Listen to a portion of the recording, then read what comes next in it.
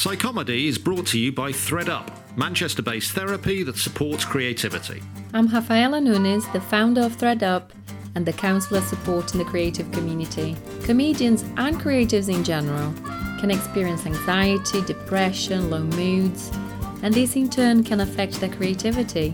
One-to-one counselling can facilitate a safe space for creatives to explore any difficulties, to gain self-awareness, to develop strategies that work, and ultimately to create choices that are aligned with the natural creative flow. If you're in need of support, then please get in touch. Visit threadup.co.uk to book your counselling sessions at reduced rates when you quote Psychomedy.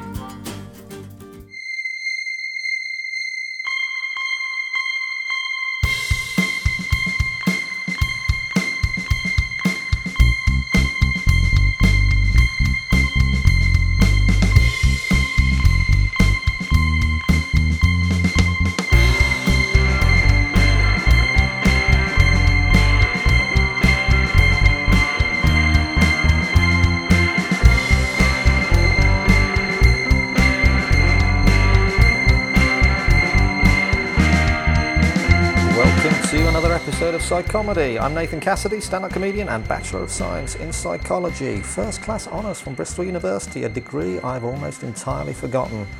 But it gives a tiny bit of credibility to me discussing the psychology of stand-up comedy with today's very special guest, the brilliantly funny Shazia Mirza. Shazia, how are you today? I'm okay, thank you. Yes. Good.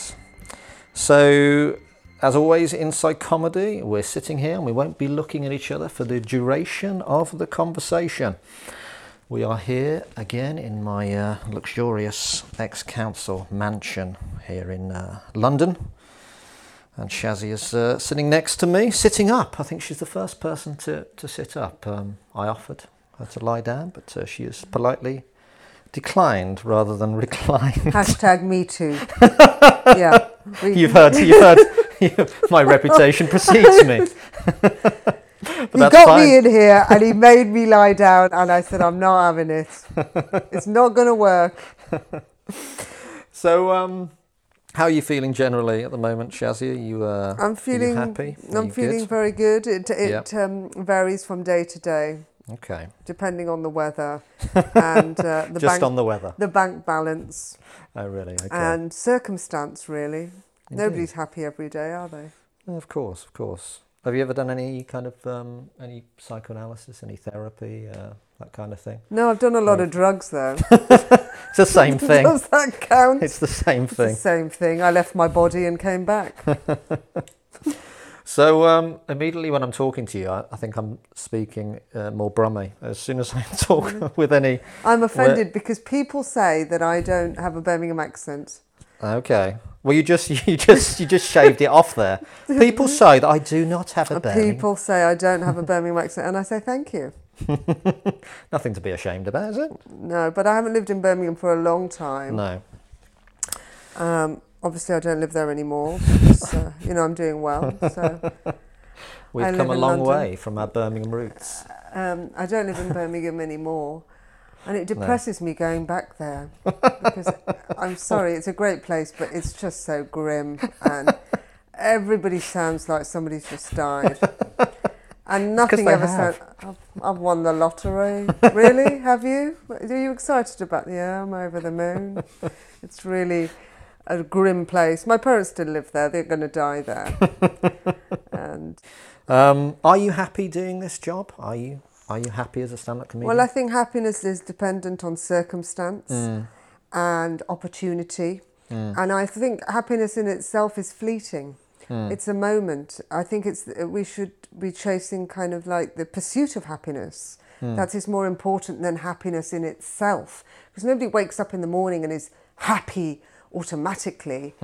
Normally you wake up and you're depressed and you think, oh my God, why am I depressed? Oh yeah, I've got 12 points on my licence and, I've got an overdraft still. And it's, you trace it back in your mind. You go, oh, why am I feeling like this? Nobody wakes up happy though. You never trace back why you're happy. You always trace back why you're sad, why you're feeling down.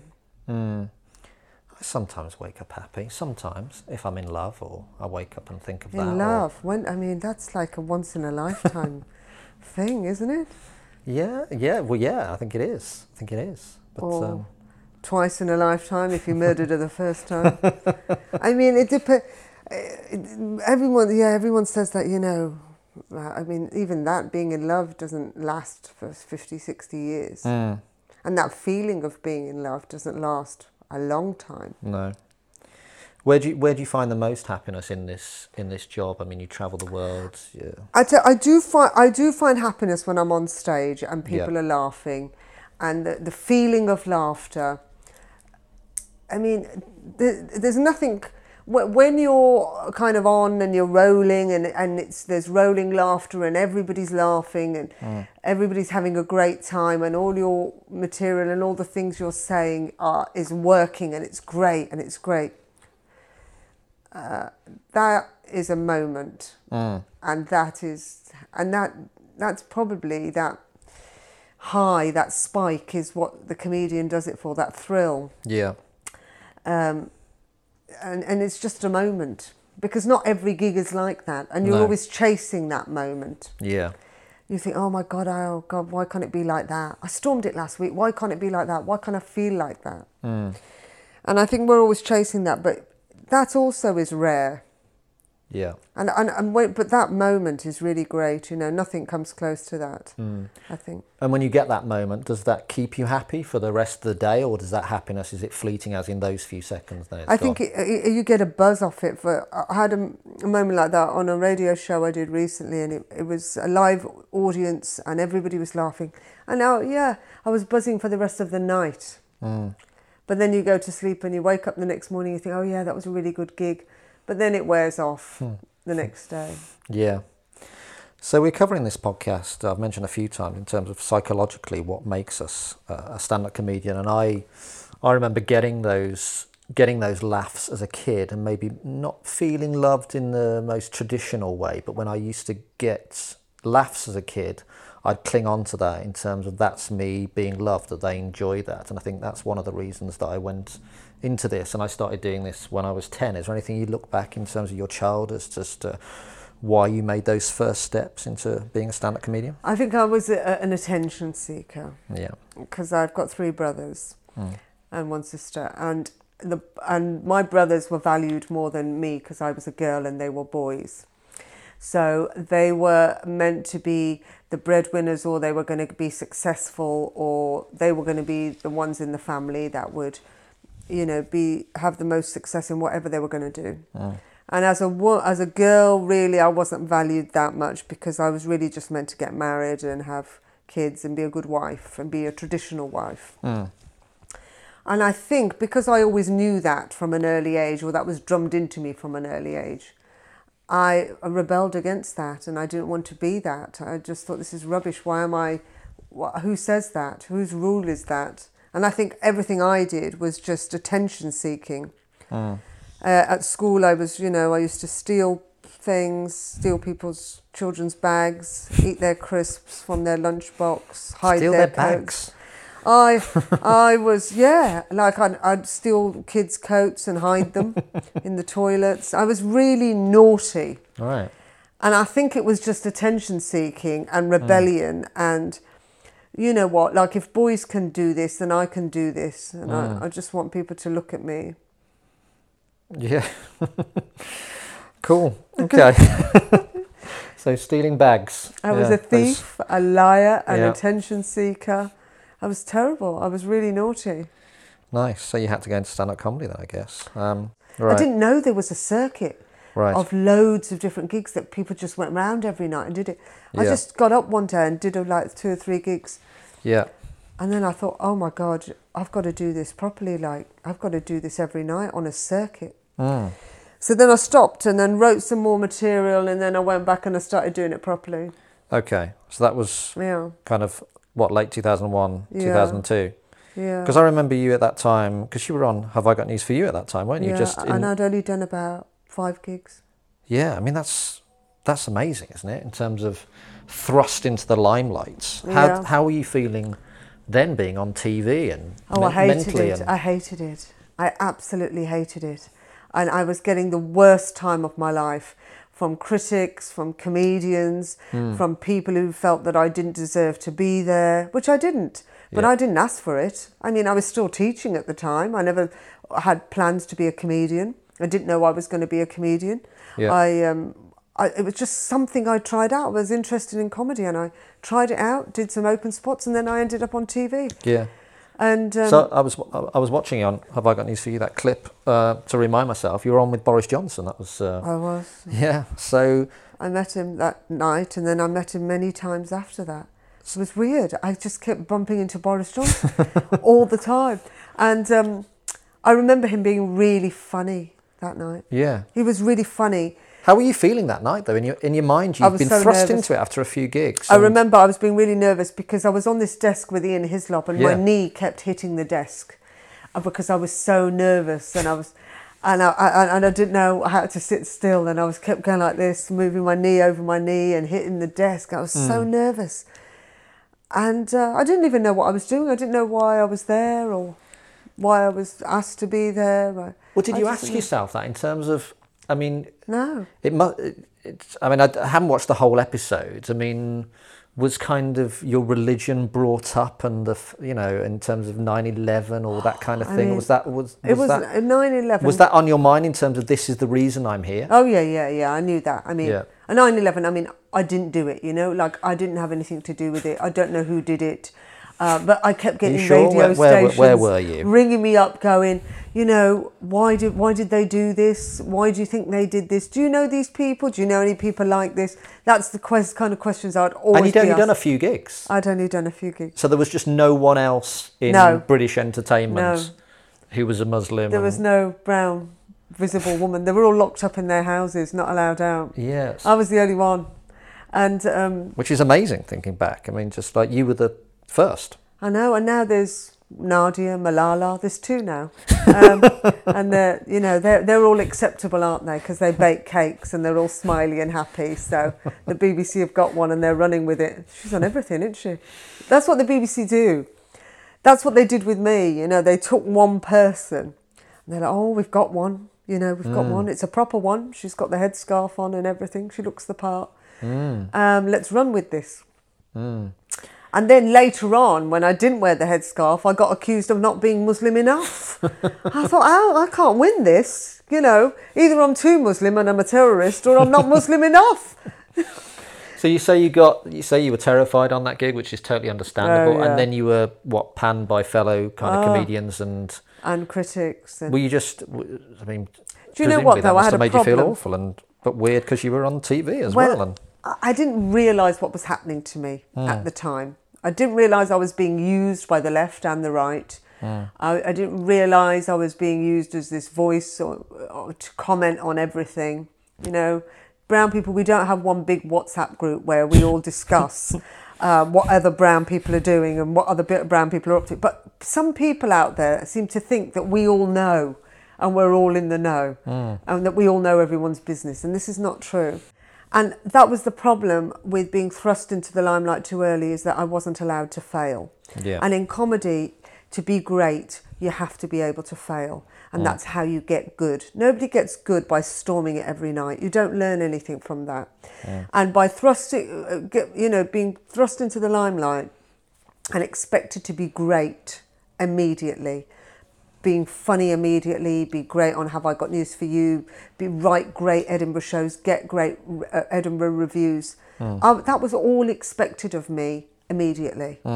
I wasn't allowed to fail, and that was what pissed me off the most, is because I wanted to be a great stand-up and I wanted to be able to just work my way through that. Cool. Well, let's maybe play a few clips now from your stand-up, which I know, as all comedians do, you'll be incredibly happy to listen to yourself back, particularly from gigs from a few years ago, maybe. But this is just maybe just to give an idea. And now these are just quick one-liners, and I'm going to play these in just really to talk about comments that you're getting on YouTube, because these are two clips that you've got on YouTube or on your website. So the first one is from the Winnipeg Comedy Festival in 2017. Let's have a listen to that.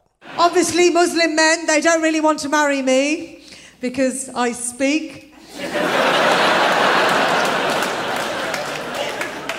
But I am quite looking forward to my wedding day. I can't wait to meet my husband. My friend Julie, she always says to me, how can you sleep with someone you don't know? I said, well, you do it all the time.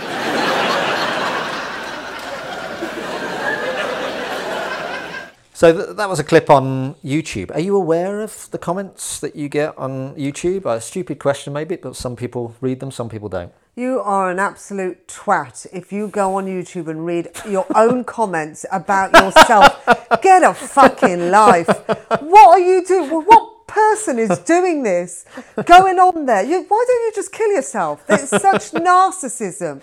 You're going on there, watching clips of yourself, of you performing, and then reading what other people are writing about you.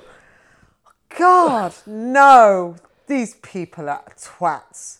But that's... They're twats. But there's a strength there in not reading them, surely. I in terms don't, of listen, I don't read stuff about myself. Yeah. If you read the good stuff, you have to read the bad stuff. Yeah, yeah. Otherwise, you're deluded. You cannot think you're great and you cannot think you're shit. The reality is, no, not everybody hates you. Not everybody loves you. Yeah. There is an in-between and there's a spectrum. Yeah. And, I don't think anybody seriously feels good about themselves. No, but I think you're in the minority of comedians that don't look at comments. That don't look at comments about themselves. I really think you are. No. We were talking to Matt Richardson on the first episode of Psychomedy, and he was talking about getting 1,000 comments after presenting Extra Factor, and he'd read every single one. Why? Well, I asked him that, and he said, as you said, you see a bad comment, you need to see 500 good comments to make up for it. Listen, that's a lot of what a lot of comedians do. I think you're in the minority. Do you not think so? No, after I'd been on Jonathan Ross, I had my website crashed. Okay, this is what happened. I was on tour in Manchester, and I was driving down the motorway. Somebody else was driving. I was in the car, and my phone just blew up. It just was pinging every microsecond. And I got this email from another comedian saying, your website's crashed. Somebody's tried to get on there to buy tickets for your show and it's crashed. And I saw all these comments on Twitter from people that had watched me on Jonathan Ross, and I swear there must have been 2,000-3,000 comments, tweets. Yeah. I never saw one bad comment. Not one. Everybody was like, you were hilarious, this was amazing. But you did look through the comments. Well, I just, my phone just kept pinging and I just was reading what was coming through. But then I started looking for a bad comment because I thought this can't be true. This can't be happening. Because normally there's good and bad comments. So why am I getting all these great comments? I started looking for something bad.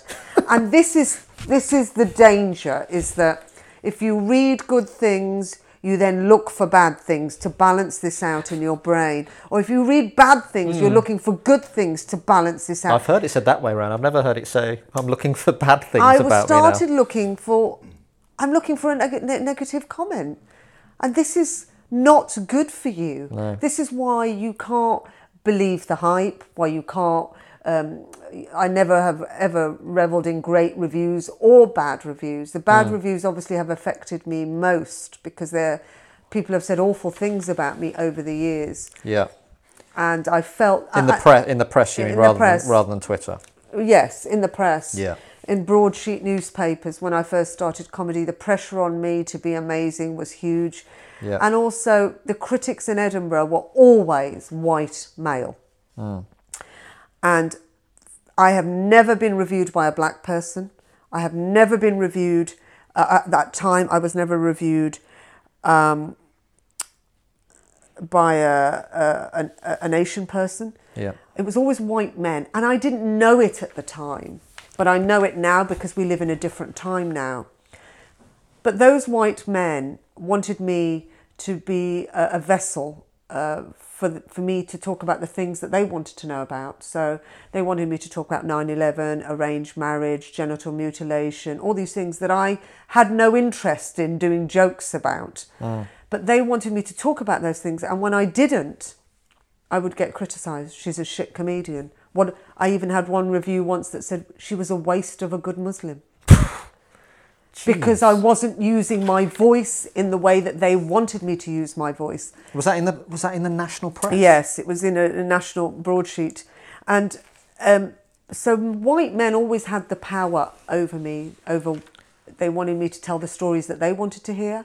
They wanted me to joke about the things they wanted me to joke about. And if I didn't, I was shit. And I could never win. I mean, I don't want to bring up specific things on YouTube then if you haven't read these comments, but... Are they good though? that's the nature of YouTube. It's good and bad from those extremes. Well, of course it is. You know, Okay. you must... I mean, I don't want to bring up anything specific then because I don't want to damage you psychologically. No. I'd rather know than not know. But you don't want to read them. I don't personally. I think that's self-sabotage. Yeah, If okay. you are... So I can sabotage you, but you just don't want to self-sabotage. Okay. I don't want to put myself through this, but if somebody else says it to me, All right. I could defend that or talk to you about it. Okay. Well, maybe Yeah. I'll mention one or two things that Yeah. are said, because this was the thrust of the criticism that I saw on YouTube. I mean, don't get me wrong. The majority of people are going fantastic, great. A lot of Muslim people are saying great, great, great. But what's interesting about me listing those? Of course, I'm not going to list those ones. Yeah. But there is, a small minority of people, but it is a significant minority talking about it from a religious angle. So we've heard one clip there, and of course that only gives a flavour of, only a couple of one-liners there. But you are talking about religion, and there are people. I hesitate to say this now, but people who are Muslims are coming on and saying this is disgusting. This is. It's about having no respect for the Quran, and then there's one comment here, and there was a few comments like this, and it's kind of, I'll read it out. Shazia, you really have a great sense of humour. Sounds promising, doesn't it? ... And he's putting the ... as if to saying something's coming here, Shazia. Shazia, you really have a great sense of humour. ... But I advise you not to refer to God in your jokes as you did here. ... Thank you. And there was a few I find that threatening.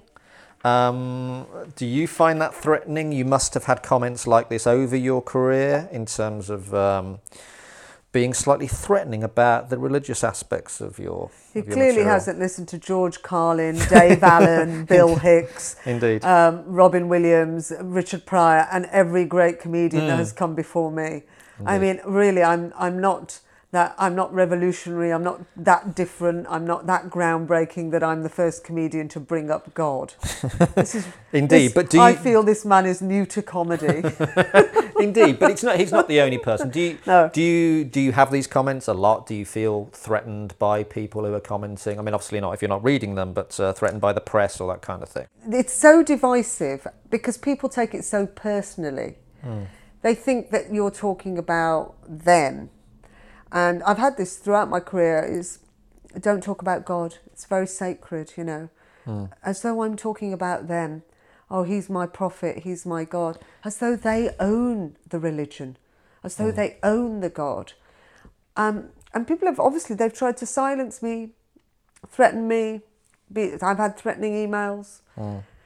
I've had threatening gigs, I've had people come face to face with me and follow me to my car, and and I've performed in some dangerous places. I've performed in Pakistan, in India, where religion is very heavy and people do get offended. But I never ever felt that I should censor myself and stop saying what I want to say. That's the whole point of being a comedian. And I think if you have to explain yourself in any art, if you have to explain yourself or explain your work, why are you doing it? What's the point of you doing it? If you have to explain your work and justify your work to people, that means you're just playing to the audience. You're not actually doing what you want to do. Yeah, absolutely. I think that's what makes you a great comedian. I mean, I gigged with you at in a private members club a few months ago at Nice and Spiky Comedy in Notting Hill, in a very exclusive private members club, and it was quite a polite, gentle crowd. I don't know if you remember this gig, and the slightly ruder stuff from me as the host, and the first act wasn't going down too well, and I thought, are you going to soften slightly what you were saying? But you went in harder if anything, and you just said exactly what you wanted to say, and they really went for you, and it was just such a great moment, you know, in terms of, I'm going to say exactly what I'm going to say, and you can go with it or not. First time my parents tried to marry me off was when I was 17. He was 45, so he was quite young. He was a cousin of a cousin of a cousin of a cousin, because I've always wanted deformed children. A cousin of a cousin of a cousin of a cousin. You have to be careful in Asian circles, because you could end up sleeping with yourself. I think if you're truthful, they will be truthful with you too.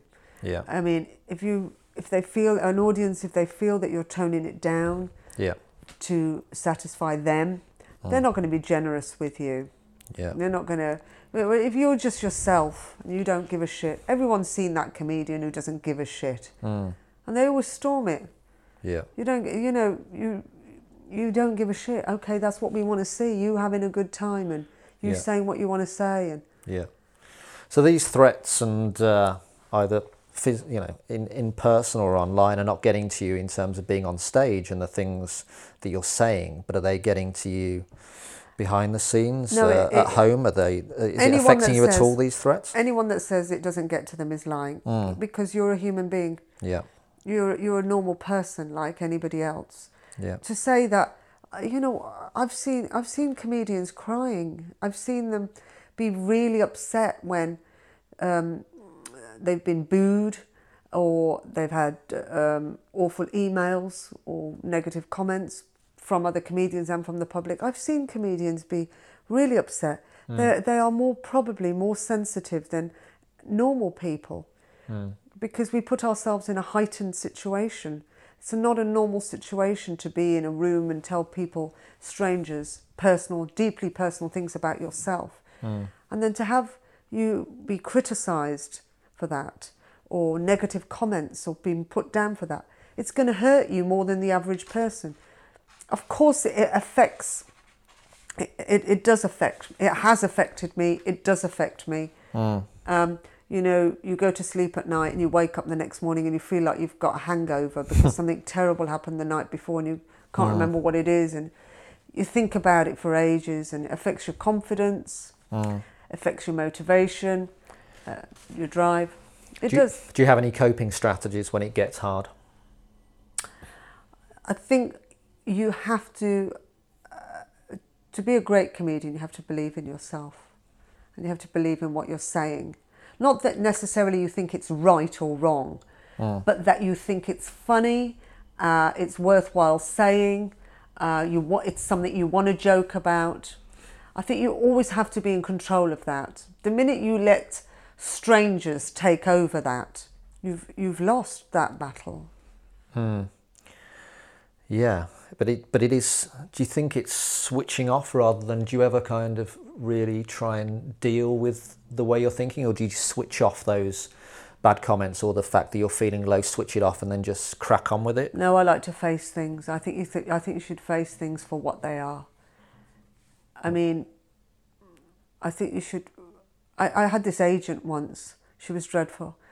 I remember going up to Edinburgh and she went, I think you should read all your reviews. And they were all terrible. And she went, I think you should read all your reviews and listen to what the critics are saying. That's what she told me to do. Wow. She said, read all your reviews and listen to what the critics are saying. And I never forgot that. The reviews were dreadful. And it was just like stabbing myself through the heart. Like, why am I doing this to myself? But you know what? I did it and I believed it and I took it on board because I didn't know who I was. And you know what? In comedy, you have to know who you are and what you think. Yeah. But now I feel I've worked really hard for very long. And if I do get asked to do something, I do feel that, I can do the job very well. And I do feel that I've earned my place here. I don't feel guilty. I don't feel I have to represent. I just feel that I'm here on merit now. Yeah. And you absolutely are. And do you feel that the opportunities are there for you now? No. That you want? No? were there for me when I was shit. Now that I'm good, they're not there. How does that work? Why does it work like that? When you're shit, everybody wants you. When you've worked hard, nobody gives a fuck. That's how it is. Yeah. It seems to be. That's how it is. Well, that's what I remember thinking when I was watching you at this gig, at this Nice and Spiky gig in Notting Hill. I'm like, we need this. We need this on TV and more, because it's great. And it's I would watch this as well as Bullseye. It would be my second programme. I'll do it. I mean, you must question why, in terms of opportunities, you used to get more than you do now, or do you? In terms of... When you're new, anything that's new is exciting. And I was different. I still am different because there's still so few of me. Yeah. But when anything new is exciting, anything young and fresh and new, it's all very exciting. Everybody jumps on it, regardless of whether the quality of that is any good. Yeah. It's just that, oh my God, this person is different. They're saying something different. When I was started off, it was all very exciting. Oh my God, look, there's a Muslim woman doing stand-up. Oh my God, isn't this amazing? It was so amazing. I was interviewed by Ed Bradley on CBS 60 Minutes in America on the same episode as JFK. Wow. So they profiled me on 60 Minutes. I only had 5 minutes of material.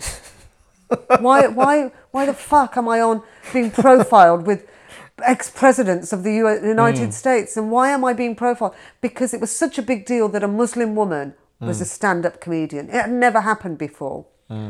But I think I'm way more interesting now than I ever was then. And how does that make you feel in terms of, additional frustrations, in terms of, I'm great now, where are you now? I don't think you can ever say you're great. I was referring to myself. Especially about yourself. No, I don't. I think... Or I'm better now. I'm better now than I've ever been. Yeah, indeed. But I think that when you're good, when you do get good at something, there'll always be people that will want to hear what you have to say or want to listen to what you have to say. And when you do get an opportunity, you're brilliant. Yeah. And that lasts a lot more than 5 minutes on Have I Got News for You, when you only had 5 minutes of material and was shit and easily forgotten. Yeah, okay. Although look who I was on with, who's now Prime Minister. Oh, indeed. Are you mates now? I've met him a few times actually since. Shying away from calling yourself Friends. a mate. Friends?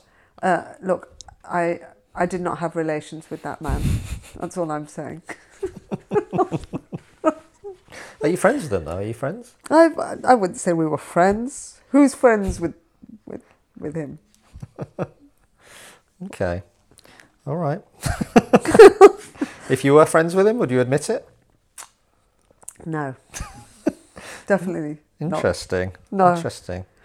Yeah.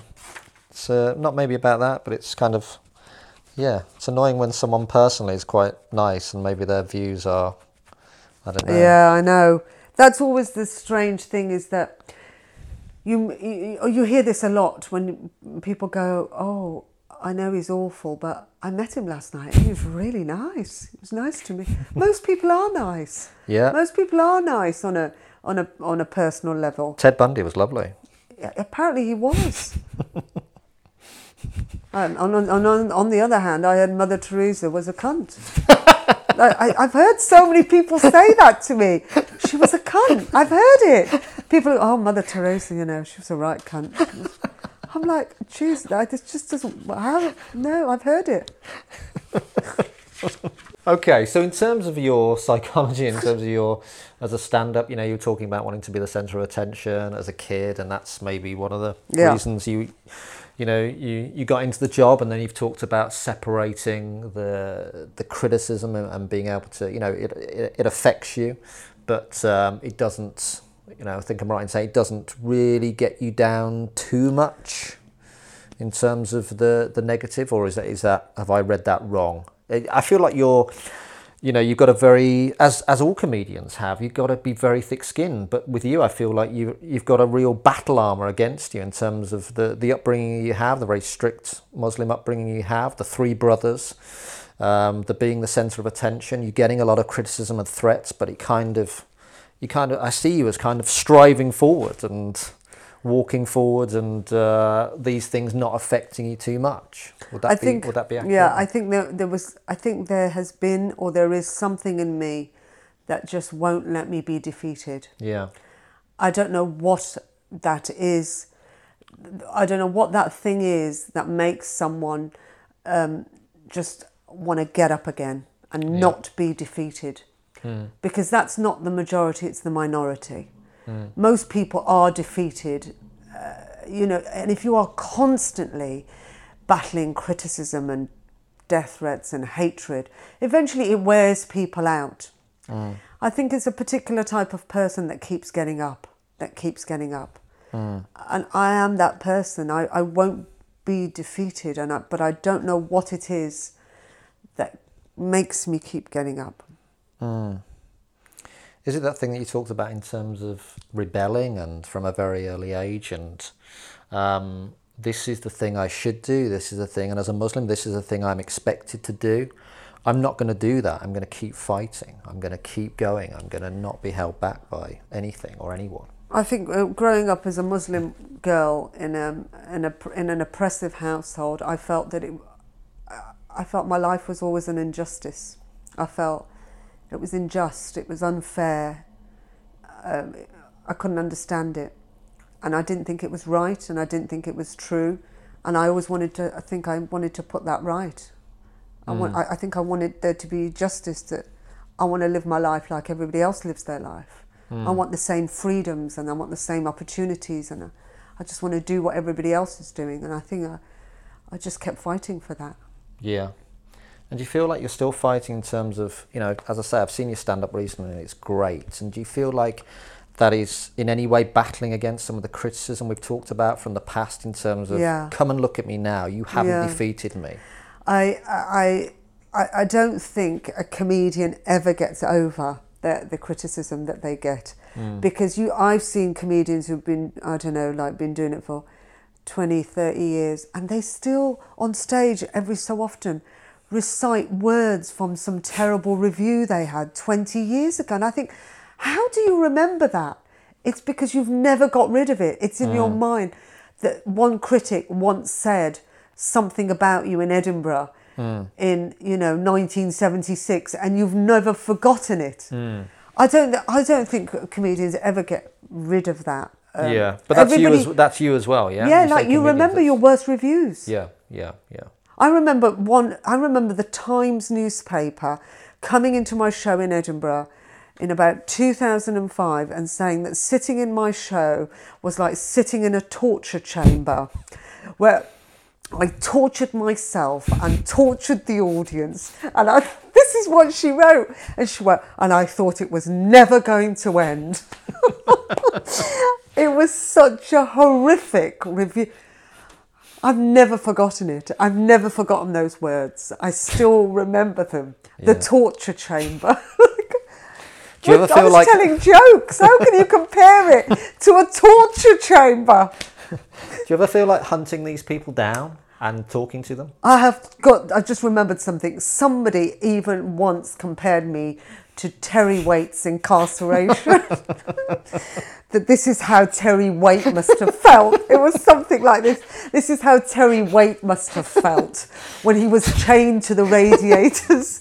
And I remember, fucking hell, this is just too much. I'm just telling jokes. That's all I'm doing. Comparing me to a hostage situation where Terry Waite was chained to radiators. This is not fair on Terry Waite. Why are you bringing this? And this is how they described me and described my gig.